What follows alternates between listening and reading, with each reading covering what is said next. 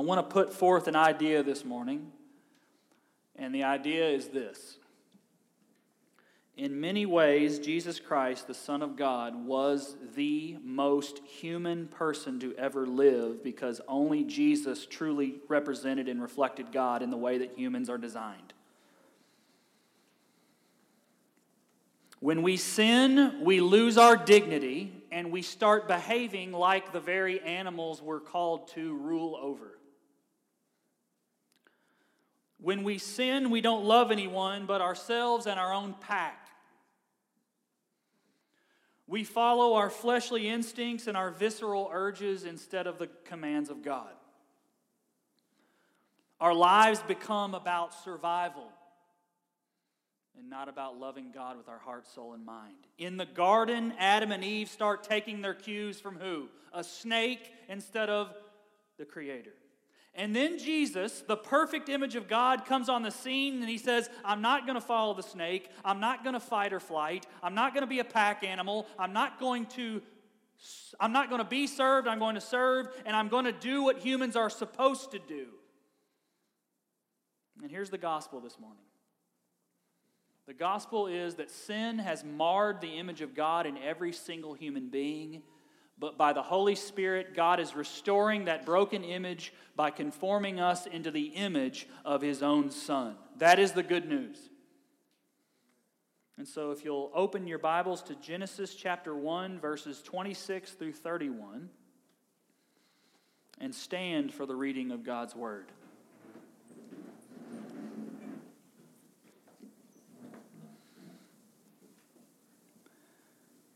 And Moses writes, Then God said, Let us make man in our image, after our likeness, and let them have dominion over the fish of the sea, and over the birds of the heavens, and over the livestock, and over all the earth, and over every creeping thing that creeps on the earth. So God created man in His own image. In the image of God He created them. Male and female He created them. And God blessed them. And God said to them, Be fruitful and multiply, and fill the earth and subdue it, and have dominion over the fish of the sea, and over the birds of the heavens, and over every living thing that moves on the earth.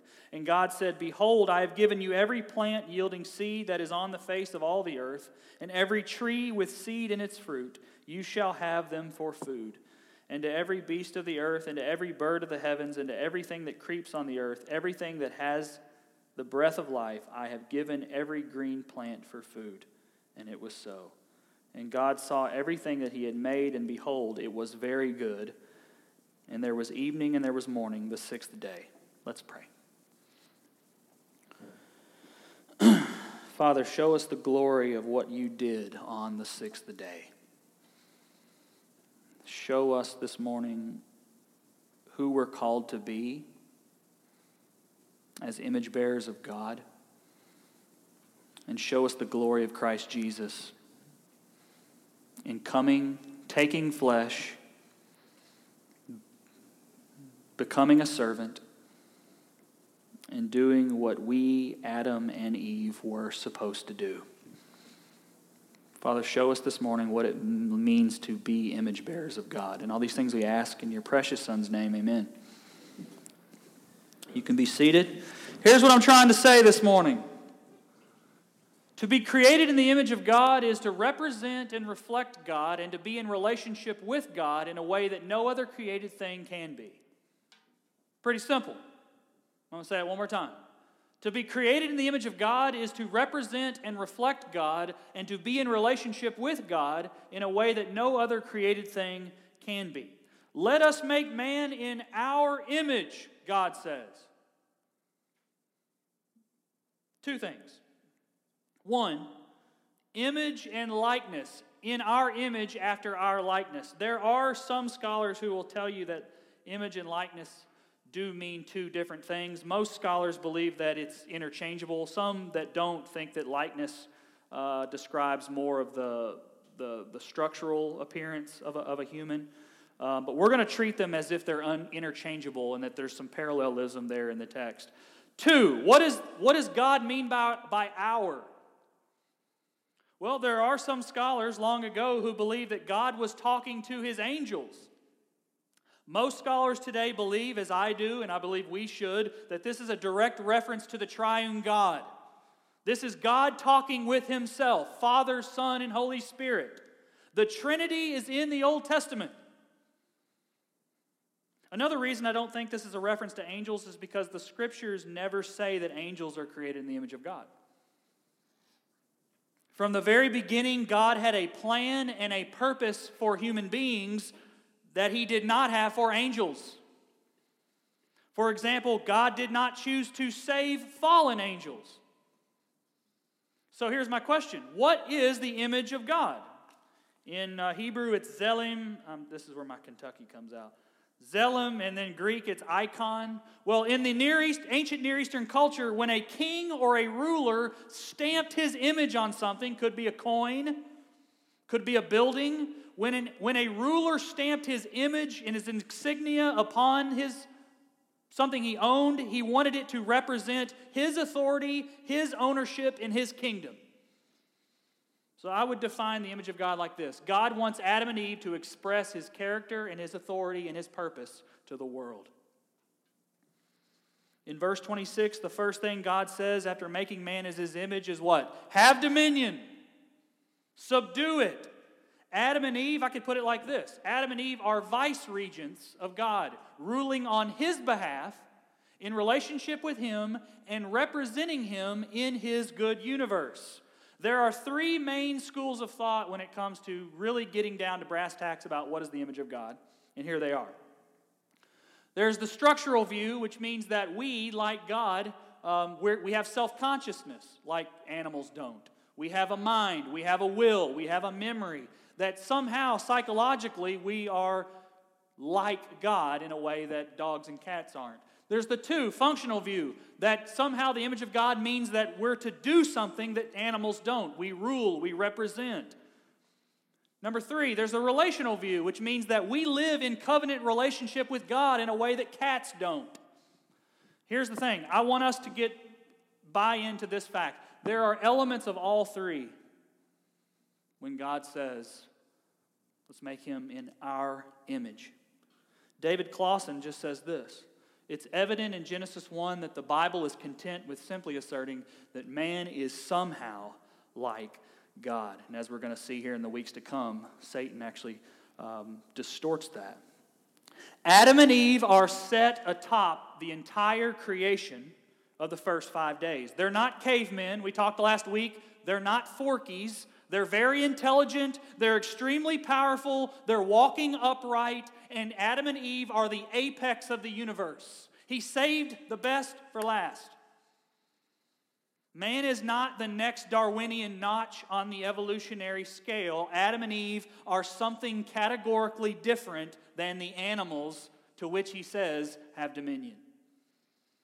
A dog is not in a covenant relationship with God. A cat has never reflected the character and love of God. I'm sorry. BJ, am I upsetting you right now? Okay, sorry. BJ's like, you haven't met my cat. I think it's safe to say that we have eternal souls, and eternal souls are one of the things that separates image-bearing humans from animals. Animals do not have souls. It's ridiculous that I even have to say that in 2019, but hey. The common rebuttal I hear is, so you don't think there will be animals in heaven? And this is what I say.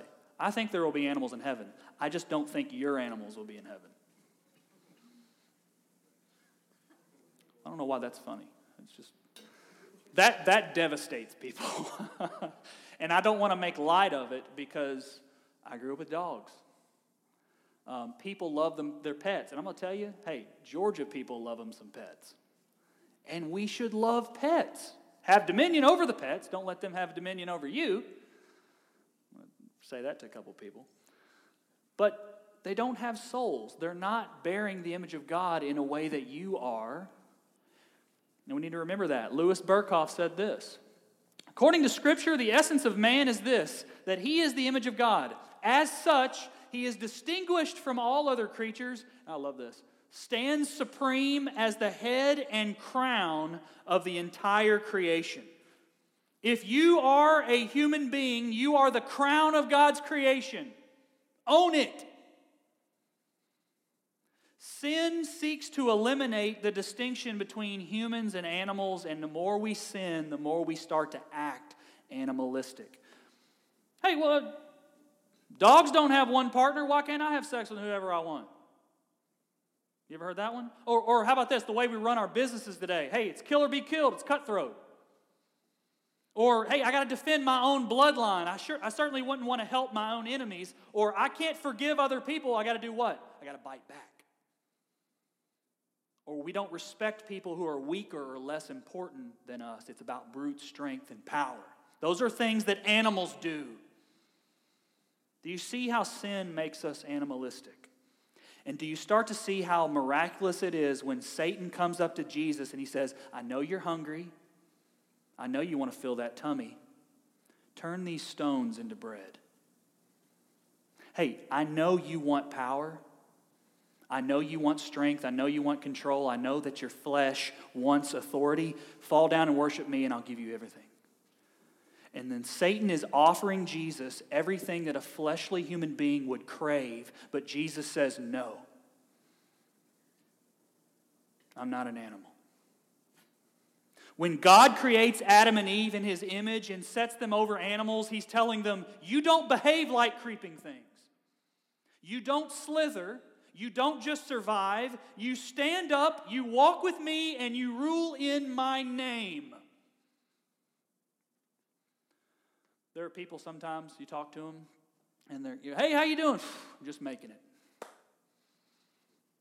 I've said it before. That's what an animal says.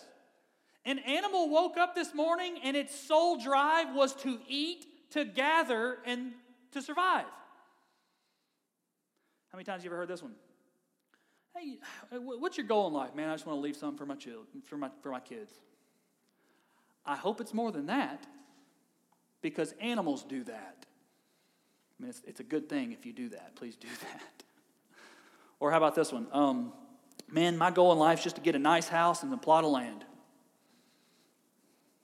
An animal finds a place to live and it rules where it is. We are not animals, and God created you for so much more. Verse 27, so God created man in His own image. In the image of God who created them, male and female He created them. Adam and Eve are created equally in the image of God. They are different expressions of the same divine image, I think is the best way that I can put that. That means that women, although they are the weaker vessels, they do not possess the image of God any less than men. They're co-leaders with us, and as Paul would rather say in Galatians, they're co-heirs with us in the kingdom. There are a number of factors here in this passage that should tell us that manhood and womanhood are not artificial concepts, but they're real categories that God creates for His glory. Number one, after creating Adam and Eve, He does what? He blesses them. It's good. Second, He tells them to be fruitful and to multiply. Homosexuals have yet to make a baby. He's saying use your sexuality for good in the context of marriage. Number three, at the end of the sixth day, He says what? This is very good. First 5 days were good. After the sixth day, this is very good. There's something in humans that was a little bit better than making a snake, than making a cloud, than making dirt. The first thing that this means for us in the church is this. Every single human being you meet is a sinner who is nonetheless created in the image of God and bears that divine image, even though it has been marred with sin. Every single one. Every Republican and Democrat you meet is made in the image of God. Every conservative and liberal you meet is made in the image of God. Every ethnicity, every class, every single person you meet is worthy in some way of dignity, respect, and some level of honor because they're made in the image of God. Here's an even better way to put it. Even the worst, most wretched and depraved sinner is worthy of some measure of dignity because they are created in the image of the living God. When God sanctions capital punishment in Genesis 9, the reason He does so is not for the public good, but because of how valuable that image is. Look at Genesis chapter 9. Whoever sheds the blood of man, by man shall his blood be shed. Why? For God made man in his own image. What God is saying is this: murder is atrocious because once you kill one of these things, you're attacking me. Meaning the way we treat humans, God cares about it. It is inhumane and it's wrong to abuse a dog. But there's something in abusing or disrespecting or mistreating a human that God won't tolerate. I've always thought it remarkable that God doesn't just send people. When you die, you don't just go to heaven and hell. What happens first? God judges you. He gives you an opportunity to give an account. God gives image bearers an opportunity to make their defense. And if you're not in Christ, it ain't going to matter. But you're not an animal. You can speak for yourself, and the judge will sit on his judgment seat, and because you're created in his image, he's going to hear you out. I think there's a remarkable amount of dignity in that. The image of God should have a profound effect upon the way we treat people and the way we talk to people. The image of God plays itself out in the news all the time. I'm going to give you an example.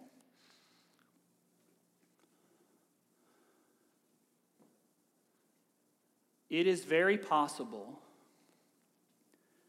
to support and to hold firm to a good border policy in America because you want our nation to fulfill Romans 13 and bear the sword to protect our country. It's possible to do that and to also treat migrants and immigrants with respect and dignity, even illegal ones. Let me give you another one. It is very possible to defend women's rights and also protect the sanctity of the womb. And the farther we go in American culture, on both sides of the political aisle, they're going to try to make you pick. And what the church says is no. Every single person is created in the image of God. And we constantly have to bring ourselves to that fact because I'm going to tell you, humans can behave like animals. We all know it.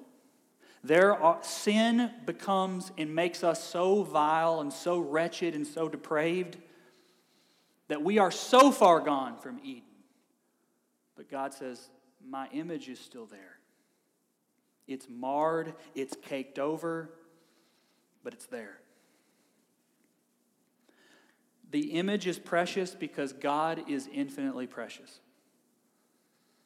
Is there any surprise that in our world we treat unborn children like objects?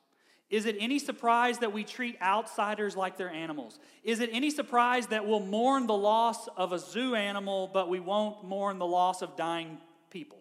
Is there any surprise where we have people who want to get rid of the death penalty because it's barbaric? Our culture is raging against the image of God because it's raging against God. A proper theology of the image of God should cause us to mourn the broken world we live in.